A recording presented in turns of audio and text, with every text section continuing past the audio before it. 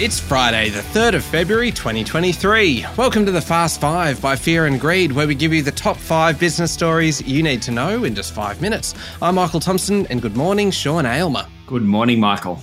Sean, 5 stories in 5 minutes. Let's jump into story number 1. The International Monetary Fund has called on Australia to reform its tax system to pay for the budget deficit, just as Treasurer Jim Chalmers says that abolishing the Stage 3 tax cuts, which are due to kick in next year, is not on the table. Yes, the IMF urged the government to wind back capital gains tax breaks for the family home and to broaden the GST to help pay for spending in coming years. It also suggested any windfall revenue in the May budget due to higher commodity prices should be banked and not spent.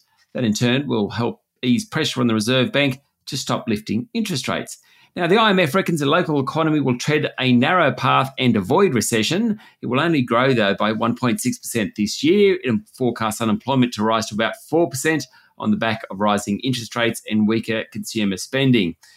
The really controversial part, though, is calling on the government to revisit the $60 billion in capital gains tax concessions that it hands out each year to people selling their residential properties.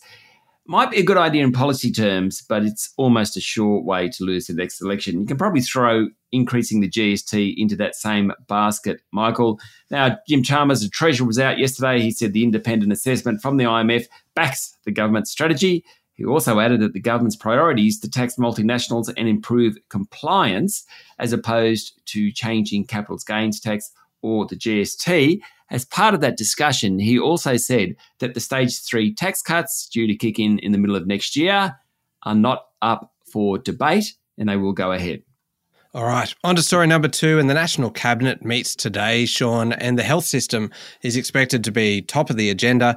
Premiers are likely to ask for more money for hospitals. Yes, the meeting comes just as a Productivity Commission report released yesterday bolsters the case for overhauling Medicare to allow allied health professionals such as pharmacists, physios, nurses to take on tasks traditionally done by doctors. Now, in today's meeting, the Prime Minister, Anthony Albanese, will provide premiers with the findings of the government's Strengthening Medicare Task Force. It's expected to recommend expanding rebates to other health professionals, i.e. allowing people like pharmacists, physios, nurses to do some of those GP tasks. It'll also put less emphasis on the traditional fee-for-service model. And according to the Financial Review, one of the more controversial recommendations may be to give pharmacists powers to prescribe some medicines. And just before we leave this story, the PC report also says that more than 3 million Australians clogged up emergency rooms when they should have seen a GP last year. That is a lot of people. Story number 3, Sean, the Reserve Bank will update the $5 note, dropping the portrait of Queen Elizabeth II and not replacing her with King Charles III.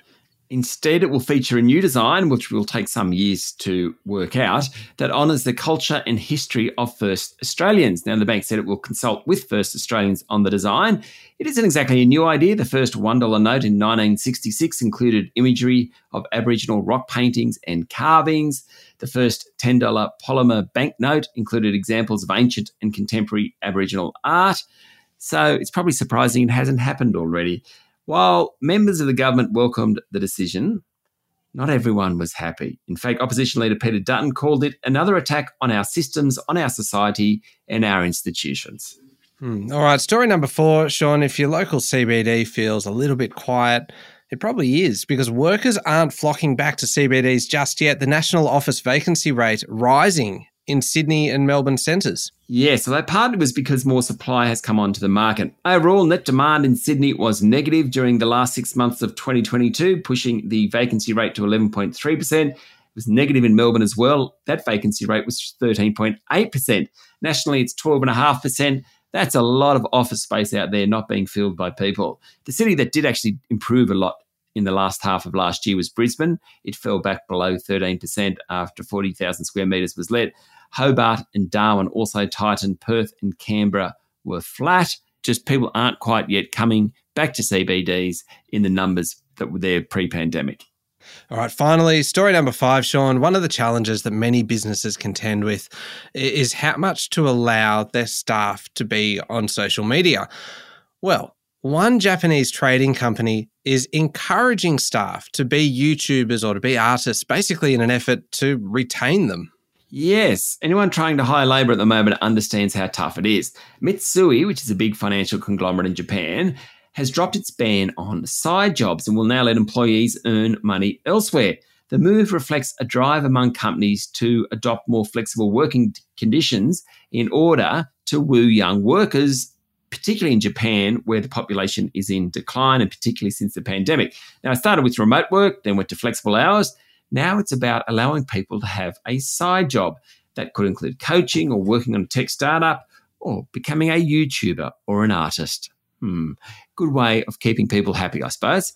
Yeah, sounds like it. There we go, the top 5 business stories in 5 minutes. Thank you, Sean. Thank you, Michael. It's Friday, the 3rd of February, 2023. Remember to hit follow on the podcast. And if 5 minutes isn't enough, you can find our longer daily show called Fear and Greed wherever you listen to podcasts. I'm Michael Thompson, and that was the Fast 5 by Fear and Greed. Have a great day.